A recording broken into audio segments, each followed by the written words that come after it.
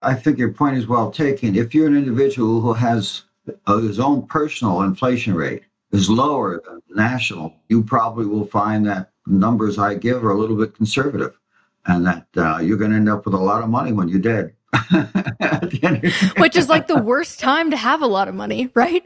Yeah, that's tough to spend.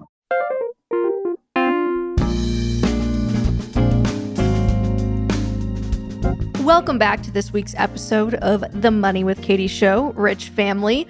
I'm your host, Katie Gaddy-Tossan, and today I have a very special treat for you and me, frankly.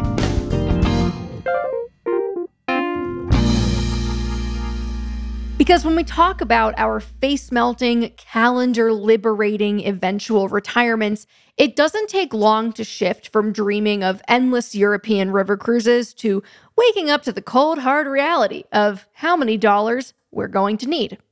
Whether you're going to pursue what I like to call the evolved model of retirement, wherein your working life might be longer, but it's peppered with sabbaticals and periods of part-time work and other departures from a traditional career, or you're going for the tried and true work for 40, rage for 20 strategy, financial bean counting is an inescapable part of the process. The retirement math linchpin on which all of our fantasies of Tuesday afternoon naps and 2 p.m. virgin margaritas rely is the 4% rule. Introduced by Mr. Bill Bengen. It is the foundational theory on which almost everything pertaining to long-term financial planning is built. Devotees of the FI community wear t-shirts with Bill Bengen's face on them underneath all their clothes because the 4% rule is the spell that makes early retirement magic possible. Like really, every time I change my clothes, I see this man's face in the mirror staring back at me. And boy, do I have some news for you today. And we'll be right back after a message from the sponsors of today's episode.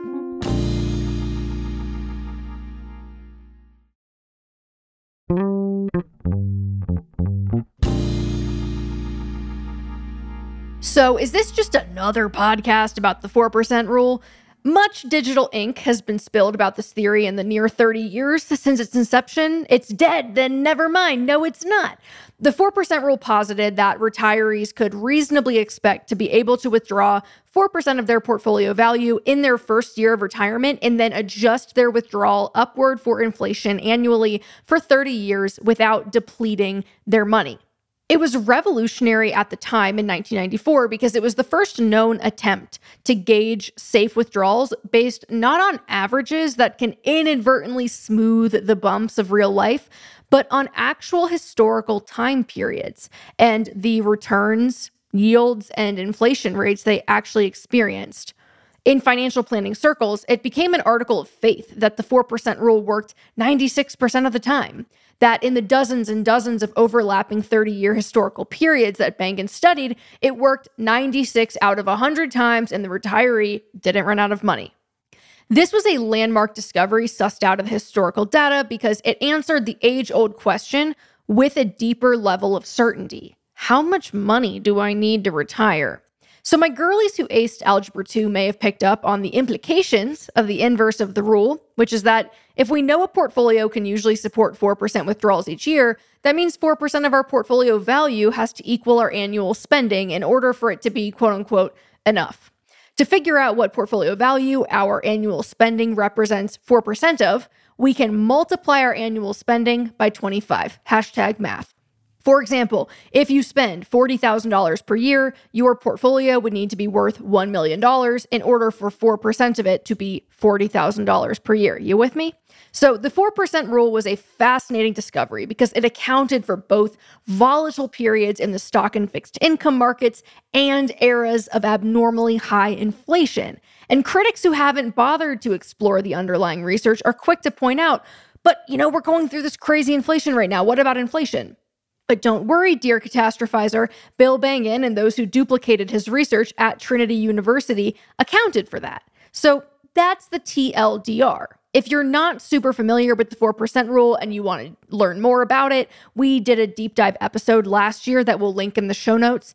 But in light of inflation hitting 40-year record highs over the last couple of years, I am excited to talk about it again today. And I have a very special surprise that Bill Bengen himself is joining. The man, the myth, the legend who changed financial planning forever. I asked him to weigh in on a few key misconceptions throughout this episode as I pontificate on one aspect of how I think the spreadsheet maps onto our real lives and why it actually might be more conservative than it needs to be. And yes, if you guessed that it pertains to inflation, you're right. Because Bill is the OG freak in the sheets, but I don't want to offend him with my bad Excel puns. He deserves the utmost title because he performs all of his analyses manually in Excel using historical data that he plugs in from a book. That's the approach I use. Very, very big spreadsheet by now. After all these years of data going in, it's enormous and it runs a little slow. But yeah, I don't use modeling software. I don't use any Monte Carlo techniques as many other folks do. So that's perhaps why my results are a little different. Oh my gosh. So you just go online, download the data of the real returns and then do your thing? Yeah, actually, I'm not that high techy. I order every year a manual that has the latest year's data, and I manually transfer it into the spreadsheet. Are you serious? Oh my gosh. There isn't that much involved, but it's kind of fun. I like a hands-on feel. When I tell you that my imposter syndrome literally evaporated when I realized that a key financial planning discovery was made by a curious CFP with a spreadsheet, anything is possible if you have a giant brain and a little elbow grease. But since the longevity of the 4% rule has been such a hot topic of debate in recent years thanks to high inflation and low bond yields, I wanted to explore something I haven't heard discussed widely. And I asked Bill if he thought that these times were truly unprecedented. That's a great question. The 4% rule, if you want to call it, I actually use 4.8% now as the worst case scenario. It's based on an individual retired in October of 1968 because they ran into a buzzsaw. They hit two bad, terrible bear markets back to back, and then they had years of inflation, which forced them to raise their withdrawals. So they got hit from both sides. Terrible portfolio returns, very high withdrawals, and that's why their money ran out so early. I'm concerned because there are two factors that, in my research, show historically affect withdrawal rates. One is how early in retirement you experience a really bad bear market. And the other one is what your inflation rate is. Both these factors, contribute to the depletion of your portfolio. And quite frankly, if you look at January 2022 with a Shiller PE ratio being around 40, and inflation, approaching 8% or higher, those are two numbers that have never occurred in the data in the U.S. before together. And I think a lot of what happens will rely upon how quickly inflation is tamed. If the Fed can do it and knock it out in a few years, we may have a chance of having the so-called 4% or 4.8% rule survive. But if inflation continues or gets worse, we may be headed for a new worst case. I advise people, even if I recommend 8.8% historically, they start out with something less than that in this environment, just to be safe, because we don't know where it's going. We may be in a whole new regime. Man, I really miss when things were precedented. That said, I feel like we have a saving grace.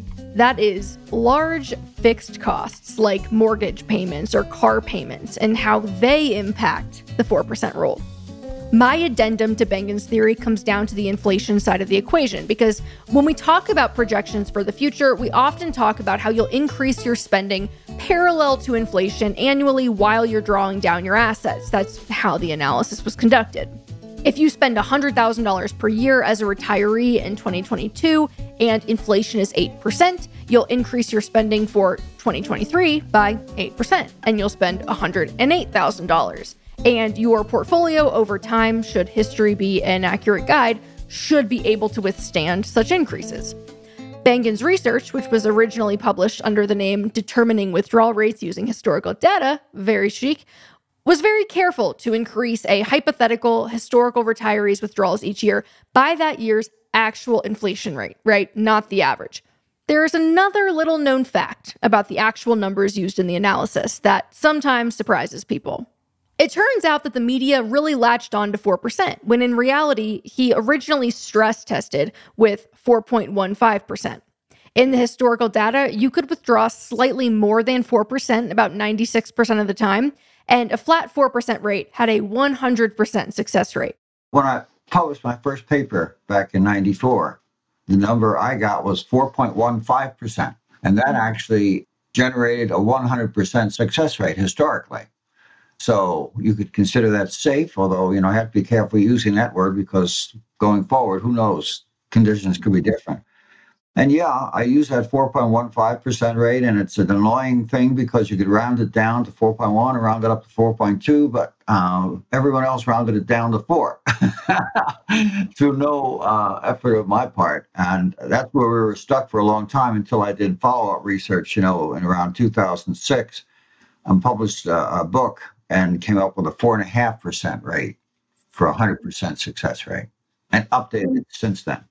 But, and here's the part that I'm suggesting we often gloss over, all of your spending isn't impacted by inflation equally. For example, most people's largest expenses are things like their mortgage and their vehicles, unless you're a Dave Ramsey acolyte, in which case you may own those things outright and your biggest expense is mutual fund fees. But anyway, what's true about mortgage payments and car payments? They are typically fixed costs. So to make this point a little more saliently, if you spend $100K per year, that breaks down to $8,333 per month. And if you're anything like the average American, your mortgage likely makes up roughly 30% of that total, give or take. Since insurance and taxes are subject to change, let's just look at principal and interest alone, assuming you've got one of those handy-dandy 30-year fixed-rate deals. Call it $2,500 a month. Let's throw in a single car payment for good measure, say $500 per month. That's roughly in the same universe as the US average in 2021. And taken together, the fixed portion of our example $8,333 per month spend is roughly $3,000 or $36,000 per year, which represents, you guessed it, a full 36% of your annual spending. 36% of the spending in this example is fixed. It's not subject to inflationary factors. This, of course, assumes that you don't already own these things outright when you retire, but I maintain that building this type of flexibility into your drawdown that would allow you to move and get another mortgage, or begin renting again if you needed to, or buy a different car, especially if you end up in a Cadillac arms race with your neighbors Jim and Pam. Once you've left work, that's important. You don't want to retire only to find that you are stuck in the vehicle or the home that no longer works for you. The point is, there's often a substantial portion of your spending that is likely to be fixed. And because I had Bill and some of his time, I bounced my theory off of him and I asked him what he thought about it. Yeah, I think your point is well taken. If you're an individual who has his own personal inflation rate is lower than the national, you probably will find that numbers I give are a little bit conservative, and that you're going to end up with a lot of money when you're dead. Which is like the worst time to have a lot of money, right? Yeah, that's tough to spend. We'll be right back after a message from the sponsors of today's episode. Take your business further with the smart and flexible American Express Business Gold Card. It offers flexible spending capacity that adapts to your business. You can also earn up to $395 in annual statement credits on eligible purchases at select business merchants. That's the powerful backing of American Express. Terms apply. Learn more at americanexpress.com/businessgoldcard.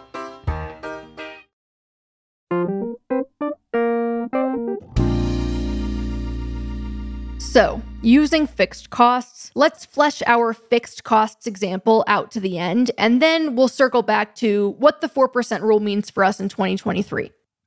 If we take our $100,000 per year spending example a step further, our spending would only increase from $100K to $105K instead of $108K in a year of 8% inflation. Now, that doesn't seem like much of a break from $108,000, but much like our returns, it's going to compound over time for two reasons. The first reason is that your unspent $3,000 stays invested and it continues to compound. The second is that an 8% increase on a smaller number nets a smaller number. A $105K annual withdrawal turns into a $110,500 annual withdrawal after another year of 8% inflation, compared to what would have been $116,600 and so on had the entire amount been adjusted upward. So over time, that unspent money that represents your spending insulated from inflation will create quite a cushy compounding buffer for you. In Bill's original 1994 paper, he talks about the way in which there are a few different scenarios for retirees. He calls them the black holes, the stars, and the asteroids. Now, the black holes are the retirees who start their retirement during a crash, like those who retired in 1929, 37, 46, 69, 73, or 74. So the years of stock market events, big and small, that really rocked the boat for them. But he discovered something fascinating.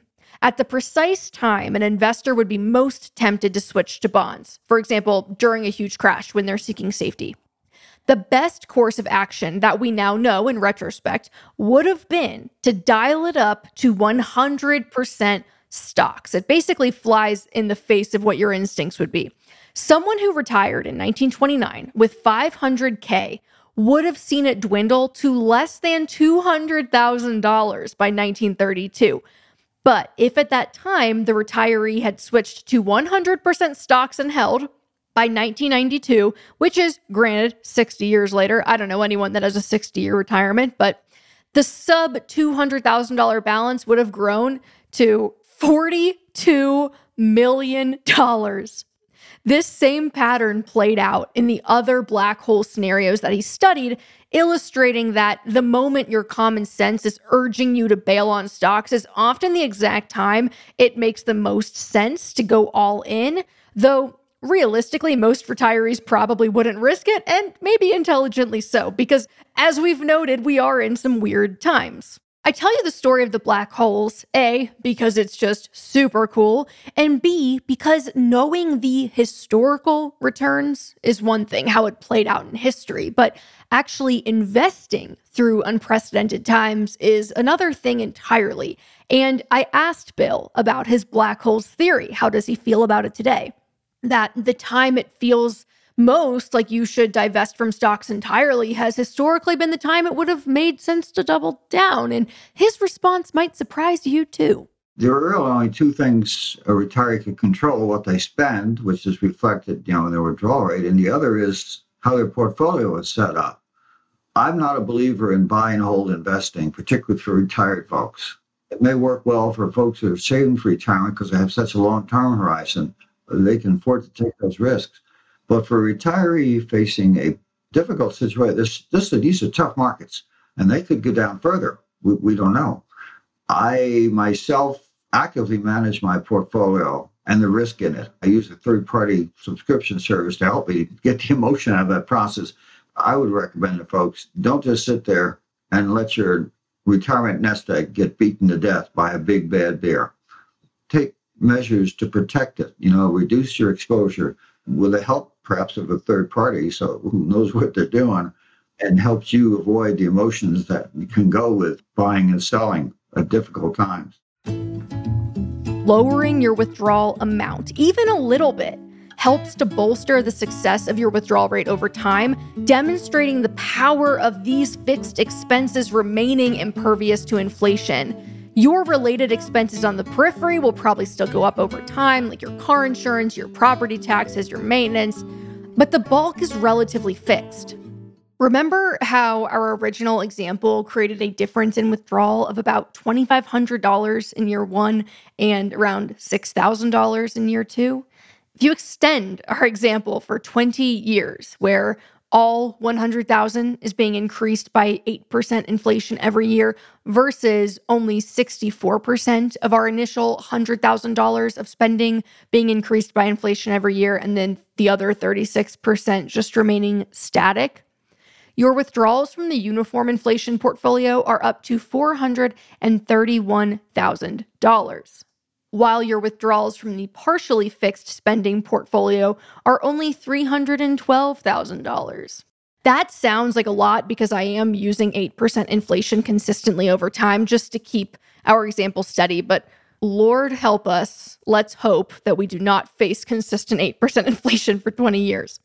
So, does this mean you should try to own your home outright by the time you retire? Not necessarily, but maybe.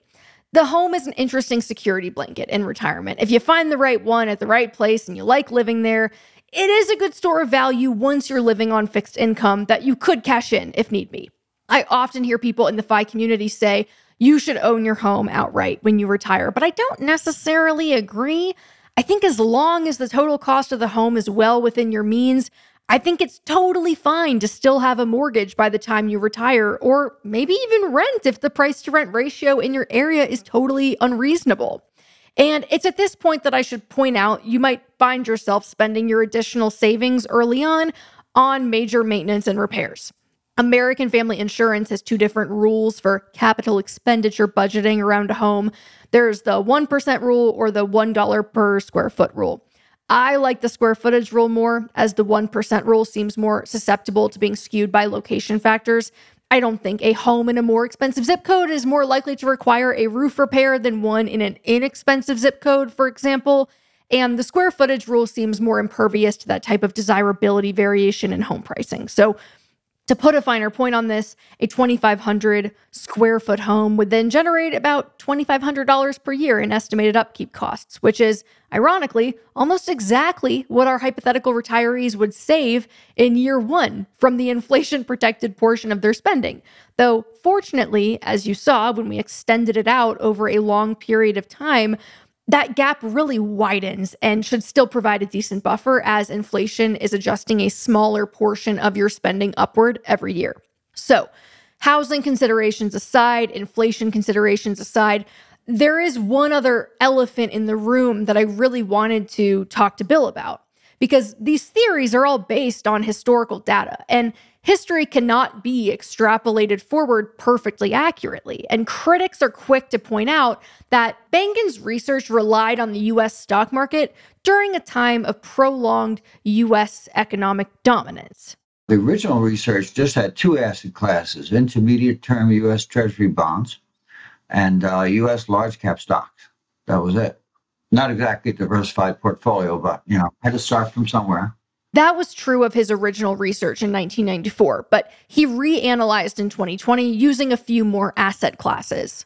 I wanted to expand my research because I knew that a two asset class portfolio is not representative of what most people have or what most investment advisors use. So I wanted to start approaching that. So I added small cap stocks primarily because I've got the most bang for the buck out of them. They had a higher return than large cap stocks, and the correlation was not too high.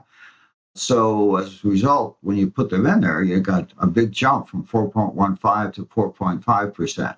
Even then, I knew I didn't have it. So a few years ago, I added a few more asset classes and raised it a little bit more. Although I think we're starting to reach the points of diminishing returns. What else did you add a few years ago? 2020, I looked at, instead of three asset classes, I used seven. So I added in the equity area, microcap US stocks, mid-cap US stocks, international stocks, and also US Treasury bills.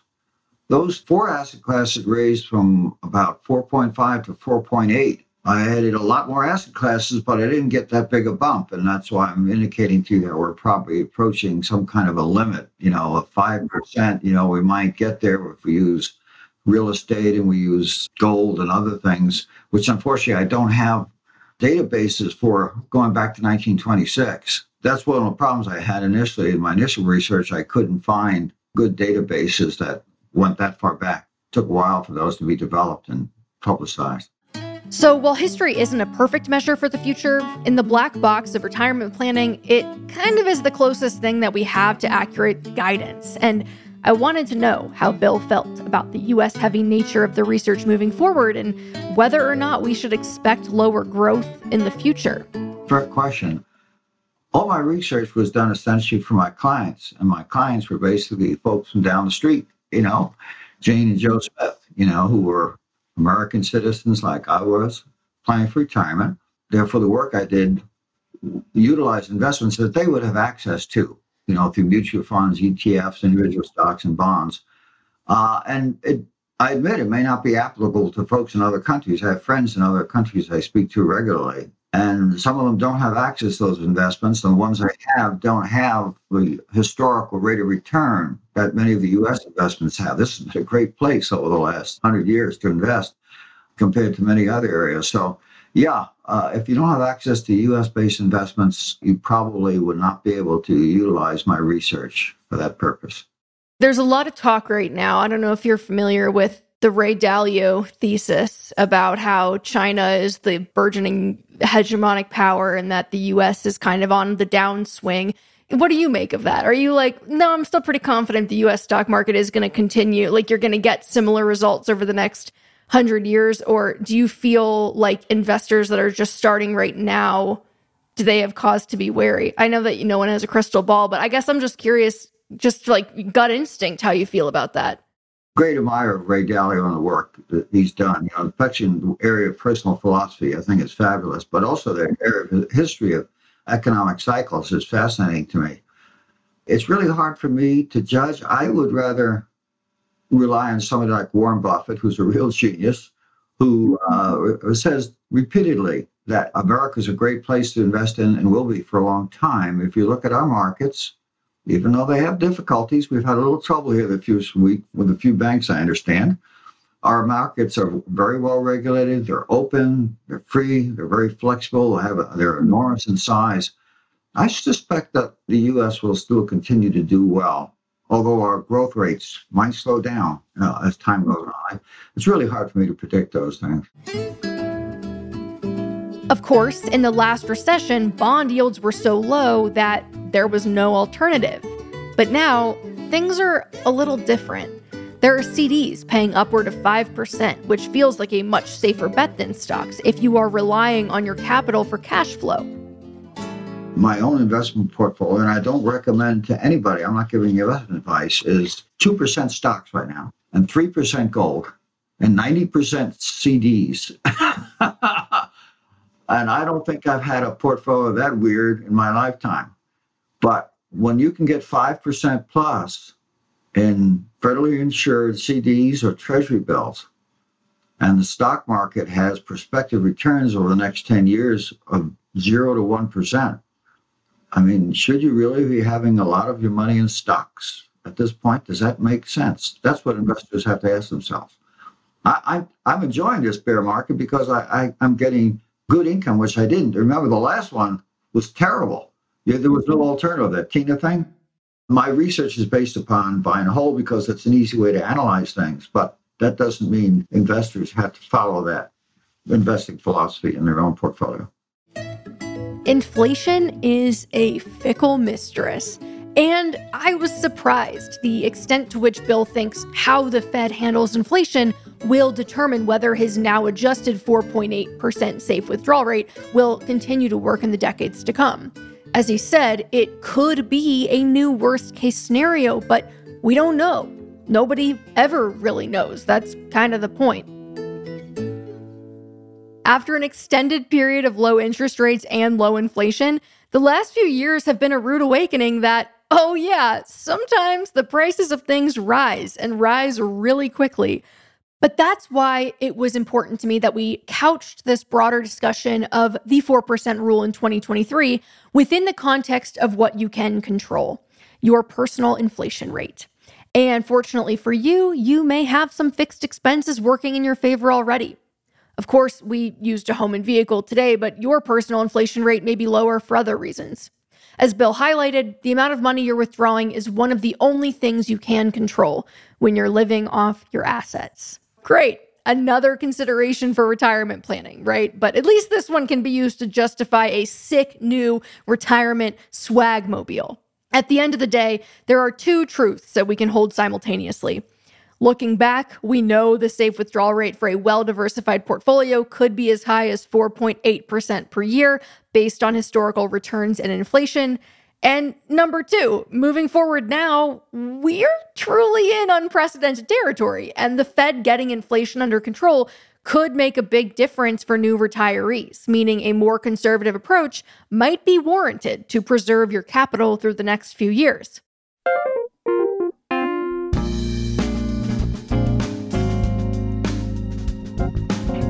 All right, y'all, that is all for this week. I will see you next week, same time, same place on The Money with Katie show. Our show is a production of Morning Brew and is produced by Henna Velez and me, Katie Gatti-Tossan, with our audio engineering and sound design from Nick Torres. Devin Emery is our chief content officer, and additional fact-checking comes from Kate Brandt.